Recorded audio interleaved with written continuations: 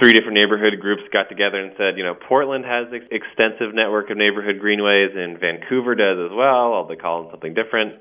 Why don't we have that sort of facility type in Seattle where people can bike and walk on non-arterial neighborhood streets that are calmed and safe to walk and bike on and get you across those busy streets safely.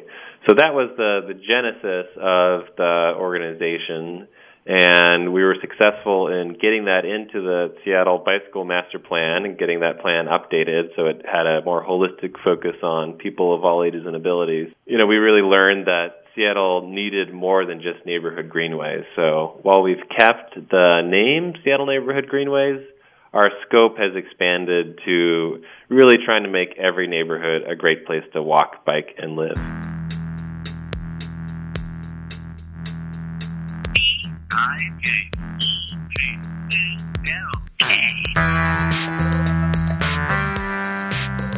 So this is Gordon Paddleford with Seattle Greenways. You had a victory recently, right? The community package passing is probably our biggest, most recent victory. We got together with some affordable housing advocates, park advocates, and some other transportation allies, and formed a community coalition to push for a fair deal out of a convention center expansion that's happening in Seattle.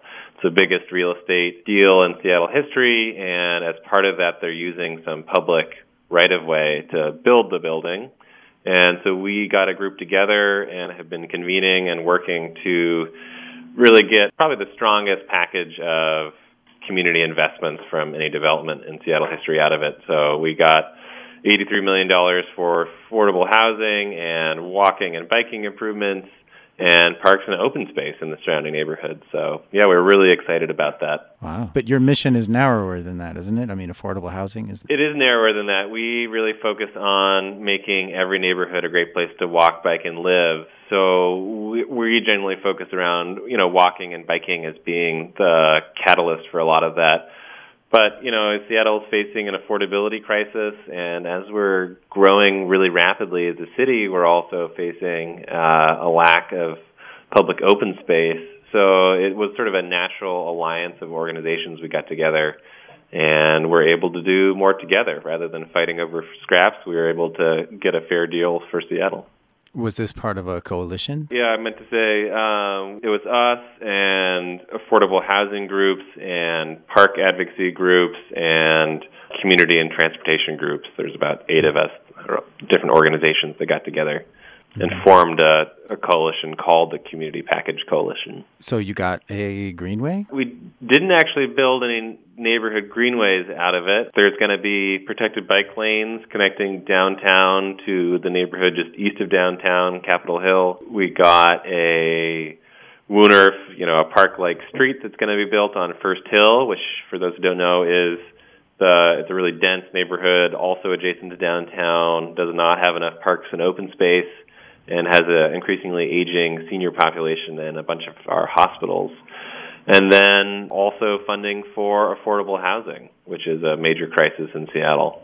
I'm sorry, what is a greenway again? A neighborhood greenway, I think the League for American Bicyclists is now calling them neighborhood bikeways or something, but that was a name that was crafted in Portland, and in 2011, 3 different neighborhood groups got together and said, Portland has an extensive network of neighborhood greenways, and Vancouver does as well, although they call them something different.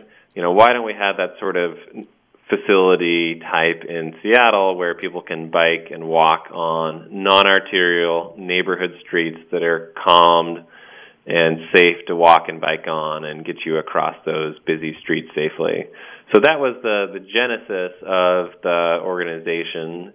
And we were successful in getting that into the Seattle Bicycle Master Plan and getting that plan updated so it had a more holistic focus on people of all ages and abilities. But since then, we're really trying to embed our organization in the different communities we work in as much as possible. We have these essentially local chapters of neighborhood groups around the city, and they are volunteer run, and they're out there talking with their community groups, and other community members and trying to really get at what the challenges that those different neighborhoods are facing. And in the process of doing that, we really learned that Seattle needed more than just neighborhood greenways. So while we've kept the name Seattle Neighborhood Greenways, our scope has expanded to really trying to make every neighborhood a great place to walk, bike, and live. Is that like a complete street? A neighborhood greenway? Yeah. Complete streets are usually referred to arterial streets, is my understanding, although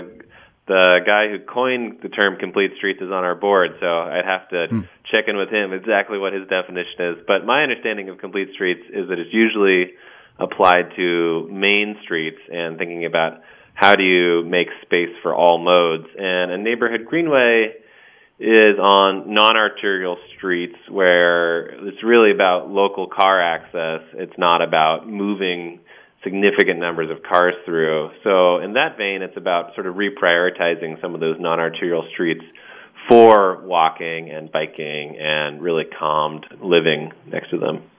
So, if you were to come to a neighborhood greenway in Portland or Seattle or Vancouver, what you'd see right now is you'd find signage along the way pointing you to libraries and parks and community destinations. You'd find markings on the street in the form of sharrows, for those who are familiar with what a sharrow is, leading you along the route because, Seattle's hilly, so they often have to turn and try and find the easiest way up some of our hills.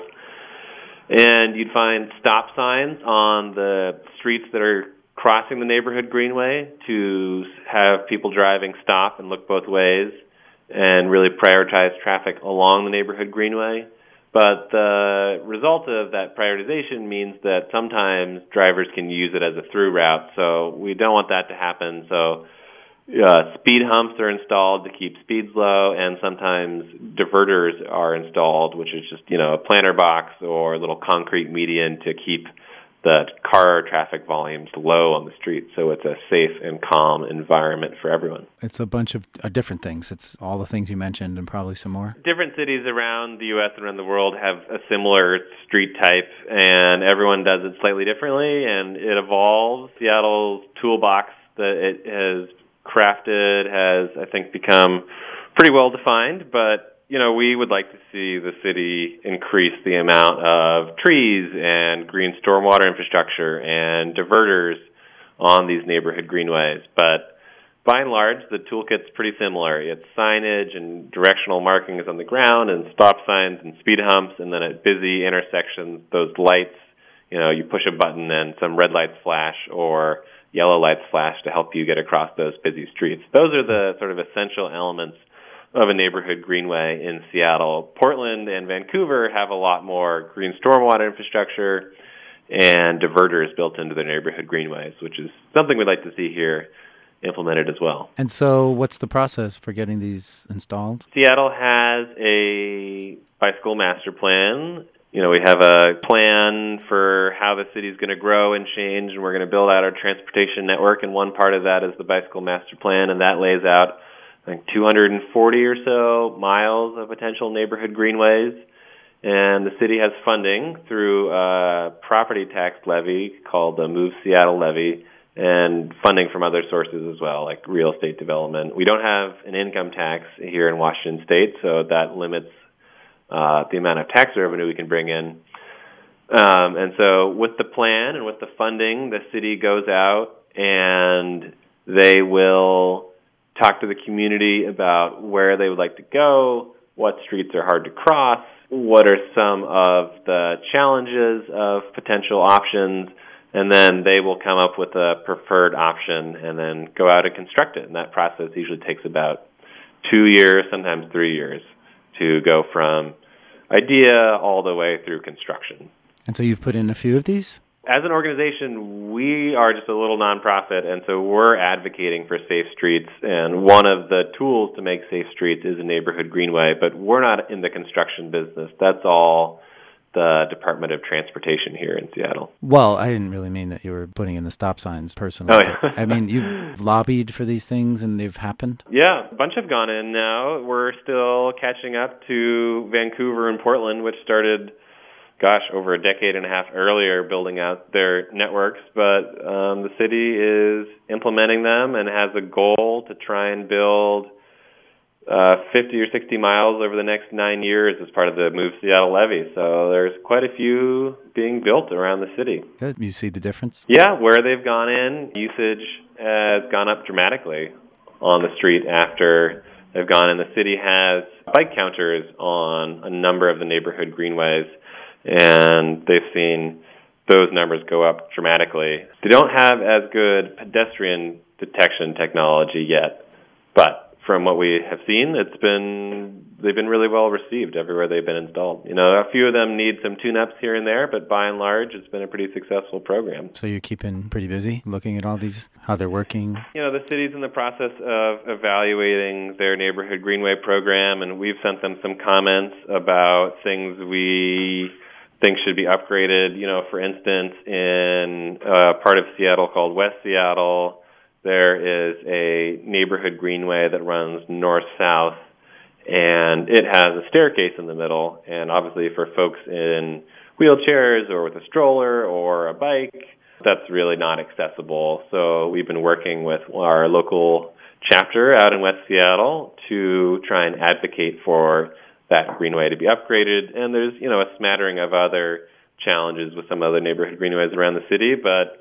by and large, we're out there in the communities trying to figure out how we can encourage more people to get around by walking and biking, and neighborhood greenways are one great tool to do that. All right. Well, thanks, Gordon, and keep us up to date. And you're at seattlegreenways.org, and you're probably everywhere else on the internet? Yep, seattlegreenways.org, or you can follow us on Twitter at SNGreenways. And we'd love folks to get involved. If you're listening in Seattle, we really are a people-powered movement. And, we're not just working on neighborhood greenways. We're working on sidewalks and building a basic bike network and trying to build safe places for everyone to walk, bike, and live. So really welcome anyone's support and anyone's involvement. Thanks, Gordon. Okay, thanks. Thanks for listening to this episode of Bike Talk. If you want to hear more, go to kpfk.org, navigate to programs, and choose Bike Talk. On the Bike Talk page, click on the archives link to play or download shows posted in the last 4 months. Go to biketalk.com and copy or click on the RSS link to subscribe. Our Twitter handle is BikeTalkPFK. On Facebook, we are Bike Talk. You can become friends and join our group.